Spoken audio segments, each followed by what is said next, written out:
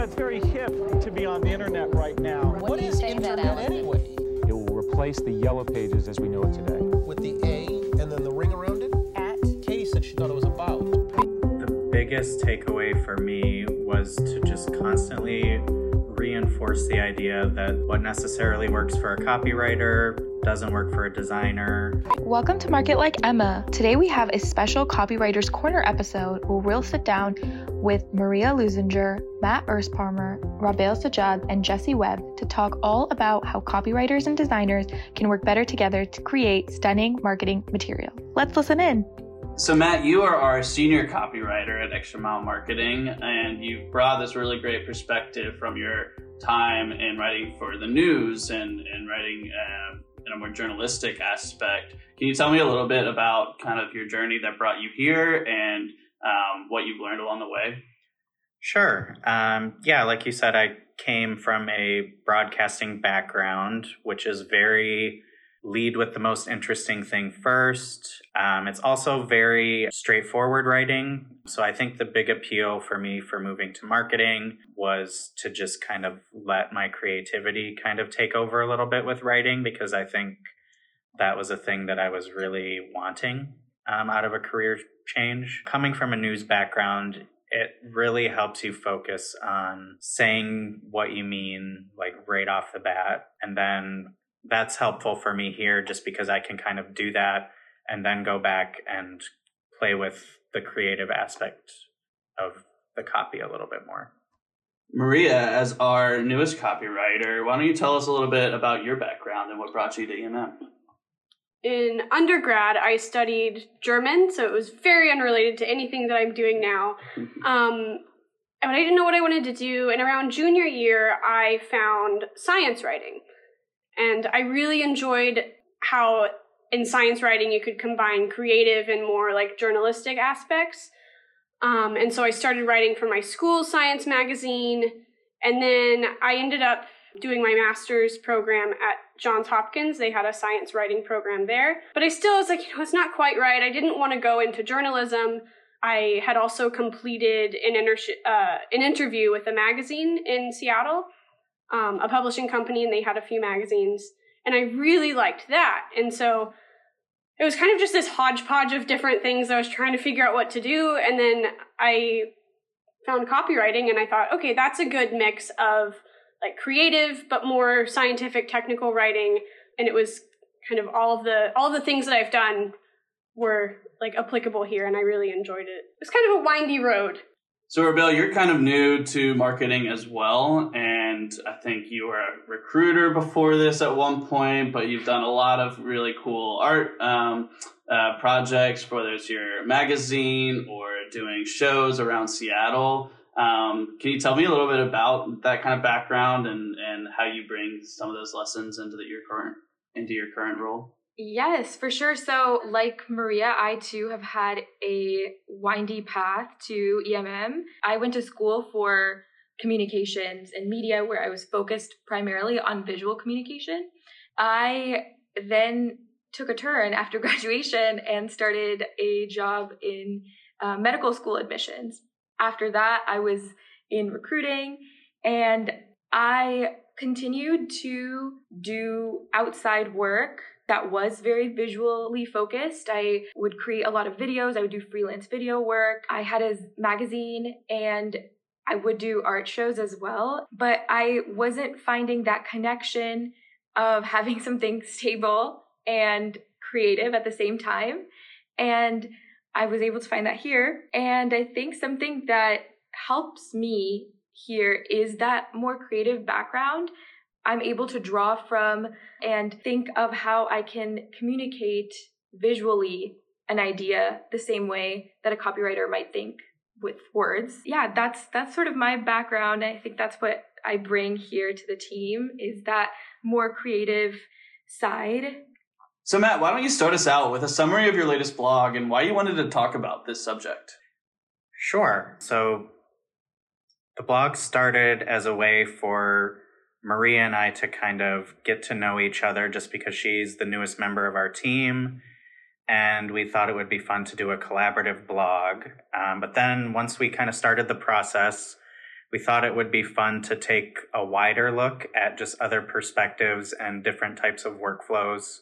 Just because as copywriters, we get kind of stuck in our own workflows and habits, and we just thought it would be fun to bring in the design perspective, since most often that's who we're collaborating with.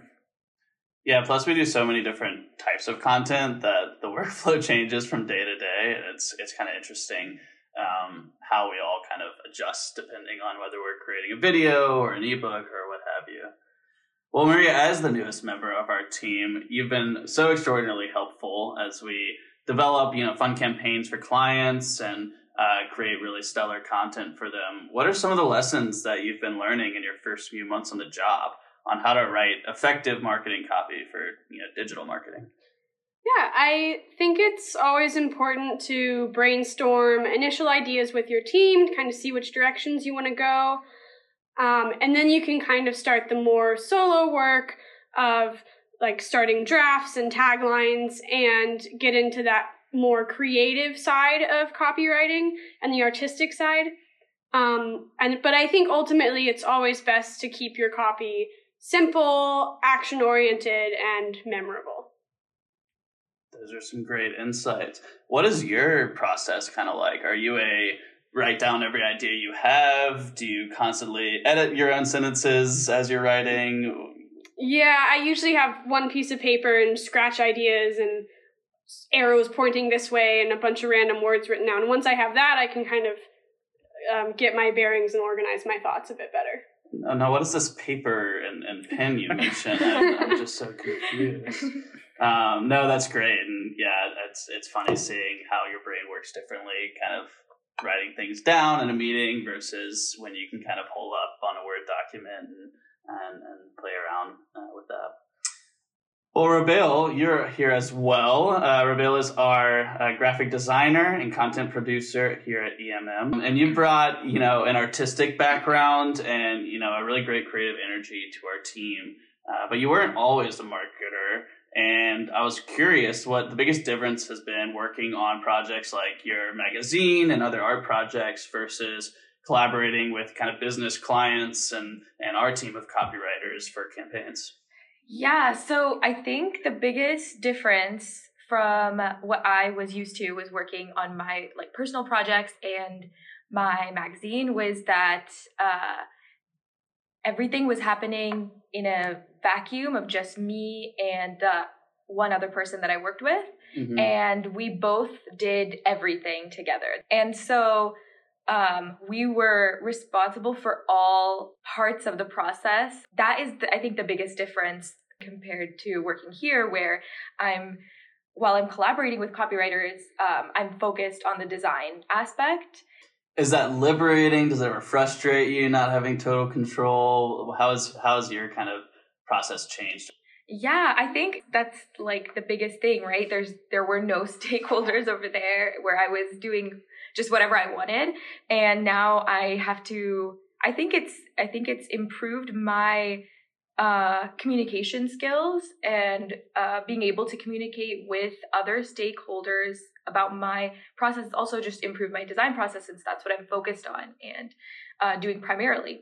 Just the added nature of working in marketing with clients and then other team members adds to the skill, you get to exercise and work it out and collaborating together. Well, speaking of communication, specifically communicating, between a copywriter and designer, I wanted to play a little game. And listeners, if you've ever played Taboo, then these rules will sound very familiar.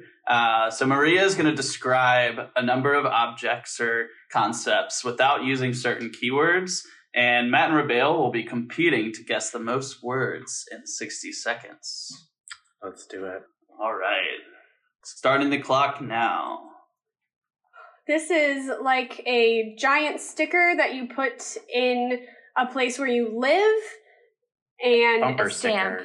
It's much bigger than that. It goes in say a kitchen or a living. A painting. A living place. A living place. Usually has patterns, colorful patterns. Wallpaper. Yeah. This is something that you find outside. It's typically Trees. loud. It's vertical. Building. It's very... Loud and vertical. There's movement. There's rocks. It's an element. It's A not. mountain. It's not Rain. earth, fire, or air. Wind. It's an Tornado. element that trickles down. Rain. Off of Storm. usually off of rocks or in a forest. Pebbles. Waterfall. Yeah. Waterfall. We got it. Oh, and that's 60 seconds. Oh, All right. That, Okay, too. that one really threw me off. Okay, I so got we're that. tied. We need a Okay. tie. I think Yeah, we need a we need tiebreaker. So we're gonna do this again. Another 60-second clock starting now. So when you have nothing left to do in a project, your project is Completed. Yeah. This is something that's usually on a piece of clothing and it goes up and down. Zipper. I will note, Maria pantomimed that, which is against the rules. This is something that we use to see how long something is. A Ruler. stopwatch. A ruler. There you go. Rabail taking it away. This is not fat or protein, but it's Carbs. Yep. This is a kind of a floating Clouds. place where you can live in the ocean. There's like An palm- island. Yep. I don't think islands float.